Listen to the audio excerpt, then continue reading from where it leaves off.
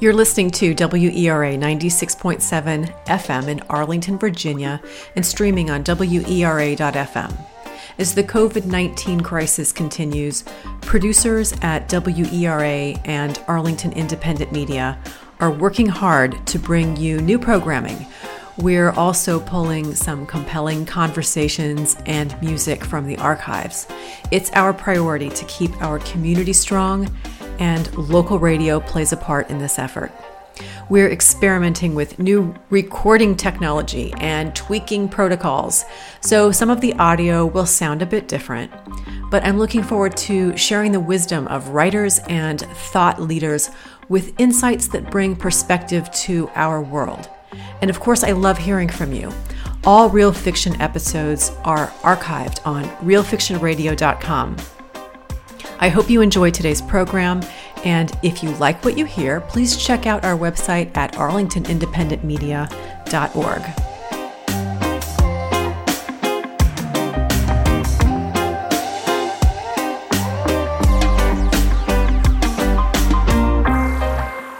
I do think that I have a much greater awareness for just the unpredictability and the volatility of life. If that message hadn't been internalized, it's definitely being internalized right now. My guest today is journalist and author Jon Mooallem. His new book, This Is Chance, was just published by Random House. This is a work of nonfiction. It is the real story of an Alaskan community shattered by disaster and a radio host who helped pull it back together. Jon, welcome to the program. Thank you so much for having me. Your book, This Is Chance, is about the 9.2 magnitude earthquake that hit Anchorage, Alaska in 1964. And if I remember correctly, it was late in the afternoon on Good Friday when the earthquake hit. And it's been on record as the most powerful earthquake in American history. So what drew you to this story? And when did you know it would become a book? I started this whole process about 6 years ago. I'm a magazine journalist mostly, and I think I must have been running low on ideas at some point of things to write about, and had remembered being in a town camping many years earlier in California called Crescent City, and learning that town had once been shattered by a tsunami. And I thought there was something really compelling just to think about a small community that was upset by some kind of disruption like that. And so I was sitting at my kitchen table and I just kind of Googled around for things about Crescent City and quickly learned that the reason why it had been shattered by the tsunami was because of this enormous earthquake in Alaska. So I began reading about that, and it wasn't very long before I stumbled upon this character of Jeannie Chance, who was a radio broadcaster in Anchorage at the time, and learned a little bit about the incredible work that she'd done that weekend. And shortly after finding out that she had passed away, but that her daughter had all of Jeannie's things in her basement, just boxed up 30-something boxes of her, basically every piece of paper she'd touched in her life. Right. And I just thought, wow, this is the potential to tell a story that might otherwise have been forgotten, and really kind of get my hands dirty in some interesting material. Even at the beginning stages of research, the Chance family was willing to share their archives and their photographs with you as you were working through the story. Yeah, it was a pretty uncanny experience, honestly, and I had it a few times with different people that I tracked down, where I called Jan, Jeannie's daughter, more or less, totally out of the blue, and just said, "Hi, I'm a writer, and I'm thinking about writing something about the earthquake, and I stumbled across your mother's name, and I'm wondering if you have any of her things around, any diaries or letters or anything like that." And she said, "I've been waiting for someone to ask me this. I have all these boxes," and it's basically, they were a burden to her. She was given instructions by Jeannie to sort through them and send quote unquote important things to a university archive in Alaska, and couldn't bring herself to do it, partly I think because of the emotion of it, but also in large part just because it's such a hassle and it was such a daunting undertaking. Right. And just to clarify, the woman named Jeannie Chance, who is really the grounding character in this big book, she was a part-time broadcaster at a radio station named KENI. And it's really remarkable to witness her rise to the occasion in Catastrophe. She went from being part-time broadcaster to person on the scene. And the other element that kind of intrigued me as I was thinking about Anchorage, Alaska in the 1960s, that radio station and what happened, I wondered about her. And from your research, is she typical of the sort of person who moved to Alaska from the lower 48 states during that period of time? In some ways, yes. She and her family were very typical. So the earthquake in 1964, it's only about 5 years after statehood, and there has been a rush at that point of people following Alaska becoming a state, rushing up to Alaska from all over, not just the lower 48, but from around the world, looking for better opportunities for themselves. A lot of people came from Texas, which is where Jeannie and her husband and 3 kids were coming from. And once they got there, Jeannie described it as a new world. That was the phrase she used, where you could actually watch a community building itself. There was this spirit of everyone kind of pitching in to help one another. Your neighbors would help each other build their houses. People were building their houses incrementally, where they'd start with getting a little shack up or some kind of cabin, and then add to it over time. And that was the atmosphere and the scene that she found when they arrived in 1959. And about 5 years later, Anchorage was on a much more solid footing as a place. It had, a 14-story hotel, which was the only building even close to that size in town. But it was looked at as sort of revered as a symbol of progress. And they had a J.C. Penney, which was a 4-story department building, which felt very normal and American, and everyone was very proud of that.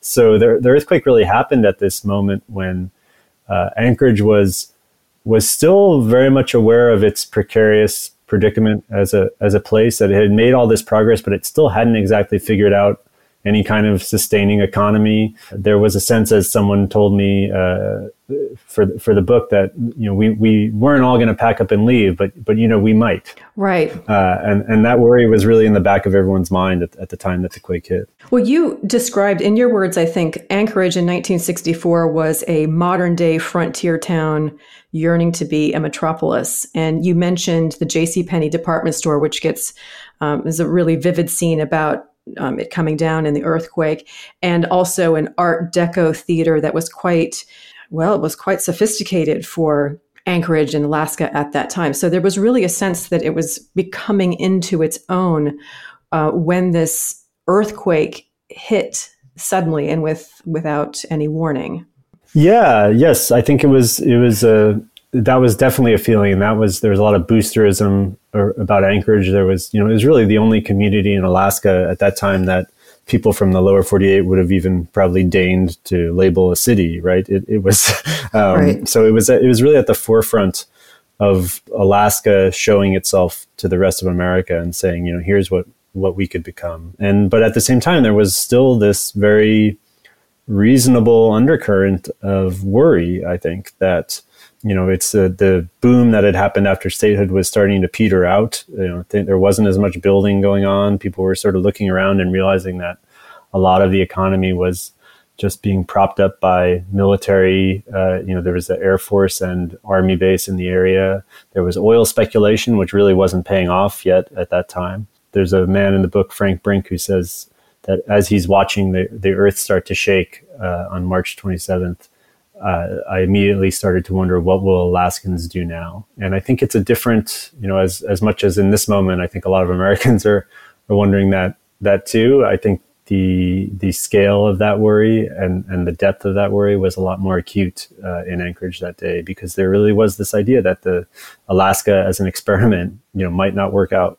I suspect that the interviews that you're conducting now might have been a little different had we not been confronted with a worldwide pandemic. And it's actually not, in my opinion, terribly fair to ask you to compare the two, because an earthquake and a worldwide virus are two very different kinds of threats. But one thing that struck me when I was reading your book, This Is Chance, there is this real sense of localism that comes through. And there's an amazing scene when Jeannie Chance receives media calls from all over the world seeking information about the Anchorage earthquake, but she decides to keep her focus on local events. And you mentioned that eventually the outsiders, which were the national media, they begin to show up. So I'm curious, after writing this book, do you have any kind of fresh thoughts about local media responsibility in the community? Or maybe a better way to ask that is, how did KENI, the radio station, view its role in community? Yeah, KENI was, it was a really admirable institution and had a vision of itself as a member of its community and a focal point of its community, a place. I say place metaphorically, and just airwaves really, as a place where Anchorage could come together and learn about itself. They were, the station that was doing a lot of local news. They had a very big, robust news team that would drive around town right. in this converted camper that they'd converted into a mobile broadcasting studio. They did events in the community.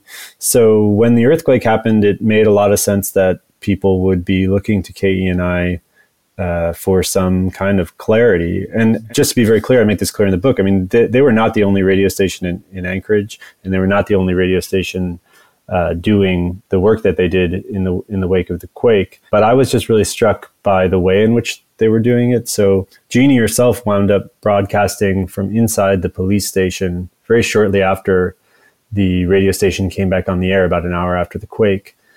And so she, just by her own persistence and some luck, managed to be in this position where she could really be a voice that was transmitting information from, the people, quote unquote, in charge, the mayor and the city government, to the entire community over the air.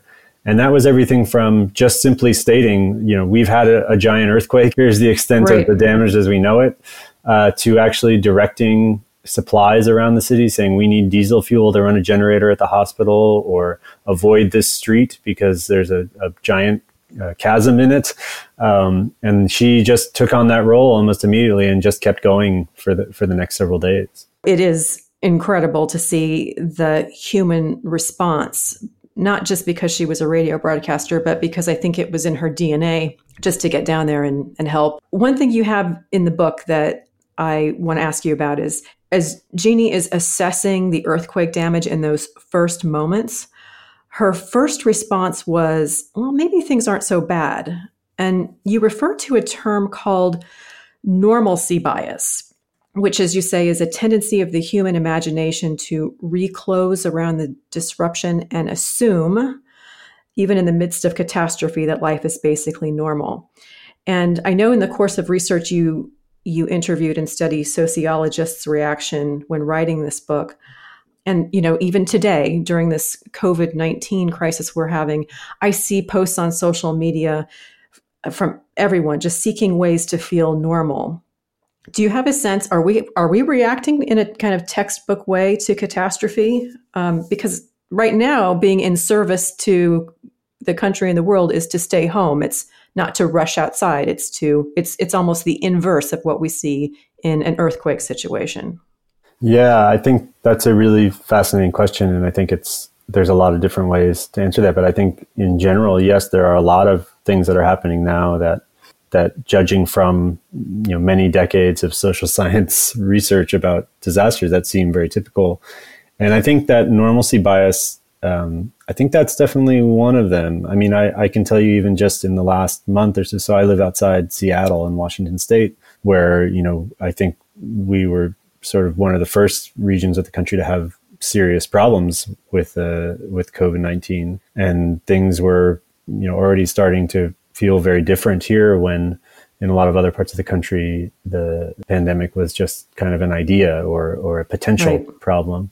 And I can tell you that, I was supposed to be on this big book tour, and, 3-4 weeks ago, I was getting on these calls with my publisher or my agent and saying, I don't think this is going to happen, and not, this is not a knock against them, but, from their vantage point, it seemed most prudent and wise to just kind of take it day by day.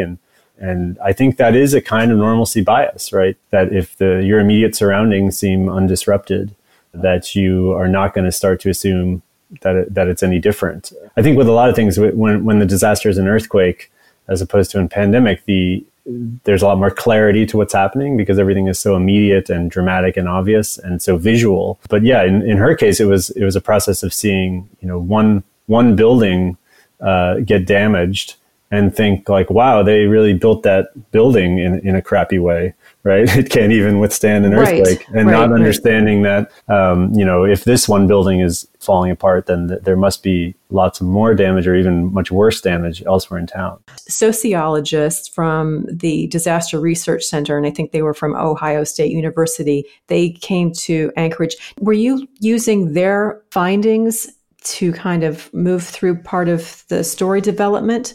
And does that research center still exist? Yes, the Disaster Research Center still exists. It's now at the University of Delaware, so it moved many years ago from Ohio State to the University of Delaware. Yeah, that was a real surprise and joy, I think, of this project, is that when I started on the book, and even when I sold the proposal, I did not understand the degree to which these social scientists were going to be characters in the book, but also how much I would rely on their work and the interviews they did. So they interviewed more than 400 people on the ground in Alaska, many of them within a few days of the earthquake, and then they took several trips back to Alaska to interview more people over the next 18 months. And all of those transcripts are still in the DRC archives. I'm told I'm the only journalist that's ever been allowed to use those materials.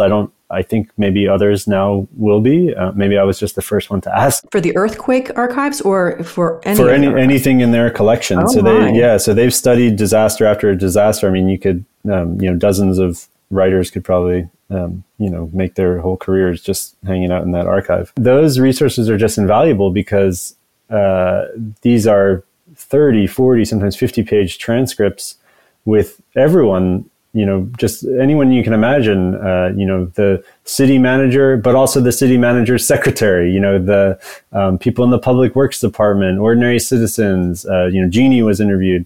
So, and to read these accounts where basically someone has sat down and said on 48 hours after the earthquake, say, okay, tell me everything that happened when the ground started shaking, allowed me to reconstruct those first 3 days with a resolution that just is, would have otherwise been impossible.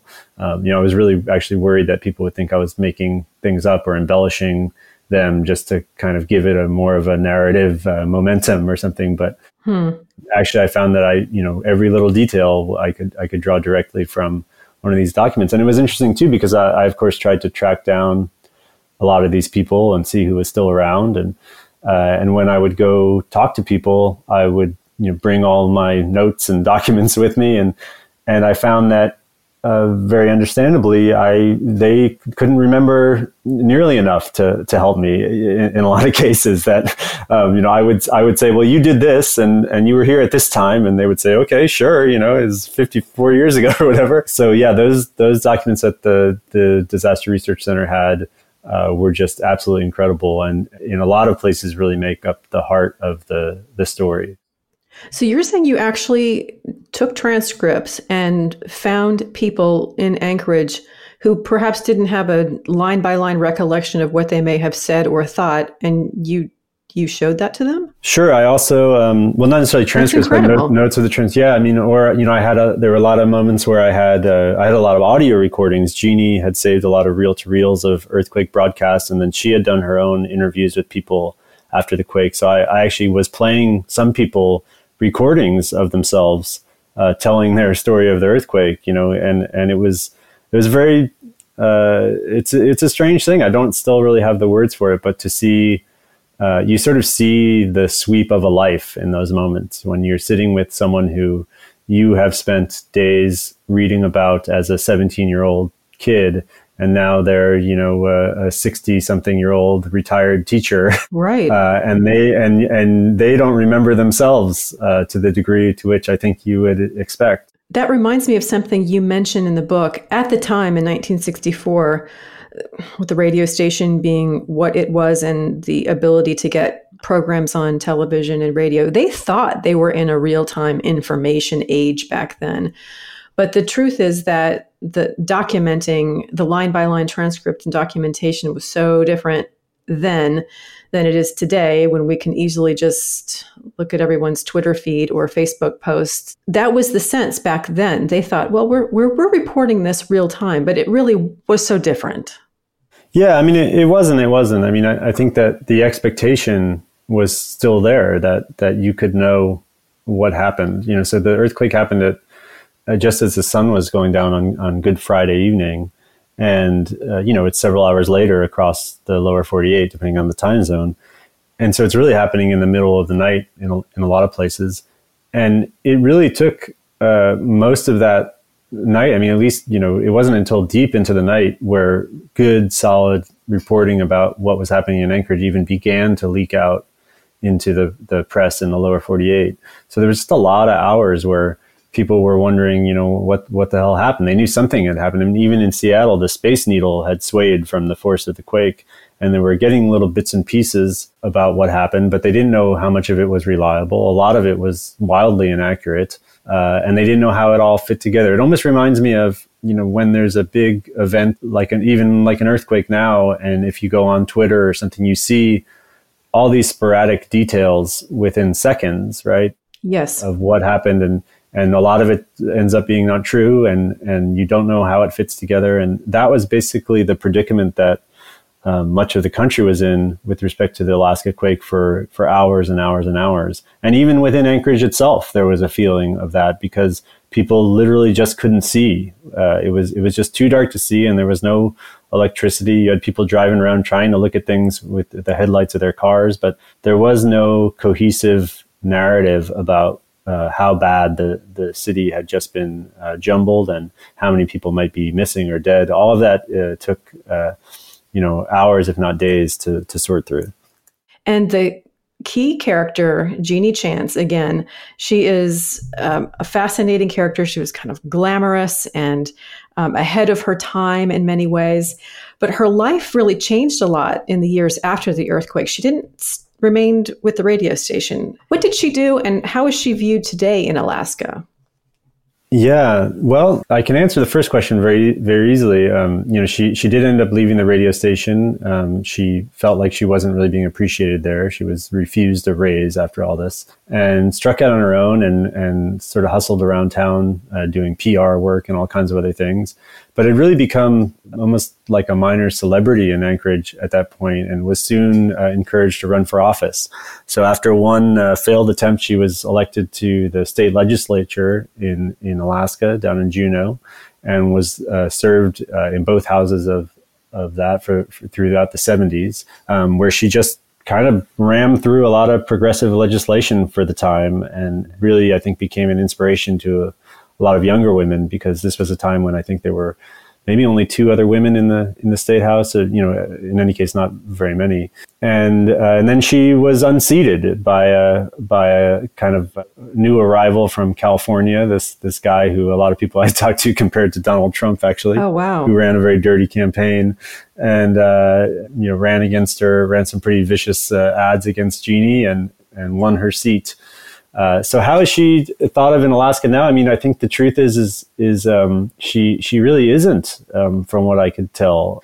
People that knew her certainly remembered her. And as I was saying before, I had the experience a couple times, not just with her daughter, but calling up, people, finding people she'd worked with or her neighbor, and them literally saying, I've been waiting for someone to call me who's writing a book about this woman, Right. Well, I guess the question is then, since your book has just been released, what is the reaction to your book in Alaska? I mean, I think it's too soon to say, but I do know that the press in Alaska has been very interested in it. And I think it would be great if people will remember Jeannie and everything she'd done for Alaska, because I think she really saw herself as someone who was working for the betterment of that state and definitely that community in Anchorage. And I think she saw herself as someone that should be remembered, frankly. I think that's why she saved all of these things that I found in her boxes, because she had always intended to write her own memoir and put her life together in that way. Well, there was some serendipitous moment when you came across the earthquake and found this box of archives. I guess this book was just meant to be in your hands. You said earlier that these natural disasters can bring out a kind of kindness. I guess just to come at this from a slightly different angle, after writing this book, what, in your opinion, is the most compelling lesson you learned while writing about this disaster? That's a hard question. I mean, it was just my life for so many years. It's hard. It's like saying, what's the thing you've learned in your life? I don't know. I mean, I will say that I think the experience, just spending so long with my mind in these accounts of the quake and really doing my best to, imagine what it was like based on the stuff that's been left behind. I mean, I do think that I have a much greater awareness for just the unpredictability and the volatility of life. If that message hadn't been internalized, it's definitely being internalized right now. But yeah, I think in some ways, I think it's really changed my view of the world, or at least exacerbated my view that I already had. But it's really hard for me to look around at anything, even before the coronavirus, and see and not see a measure of randomness or provisionalness to a lot of the things that we take for granted. It's an unpredictable time for all of us. Thank you so much, John, for joining the program today. I've enjoyed this so much. And the book again is This Is Chance. John, thanks for coming to the program. Yeah, thanks so much for having me.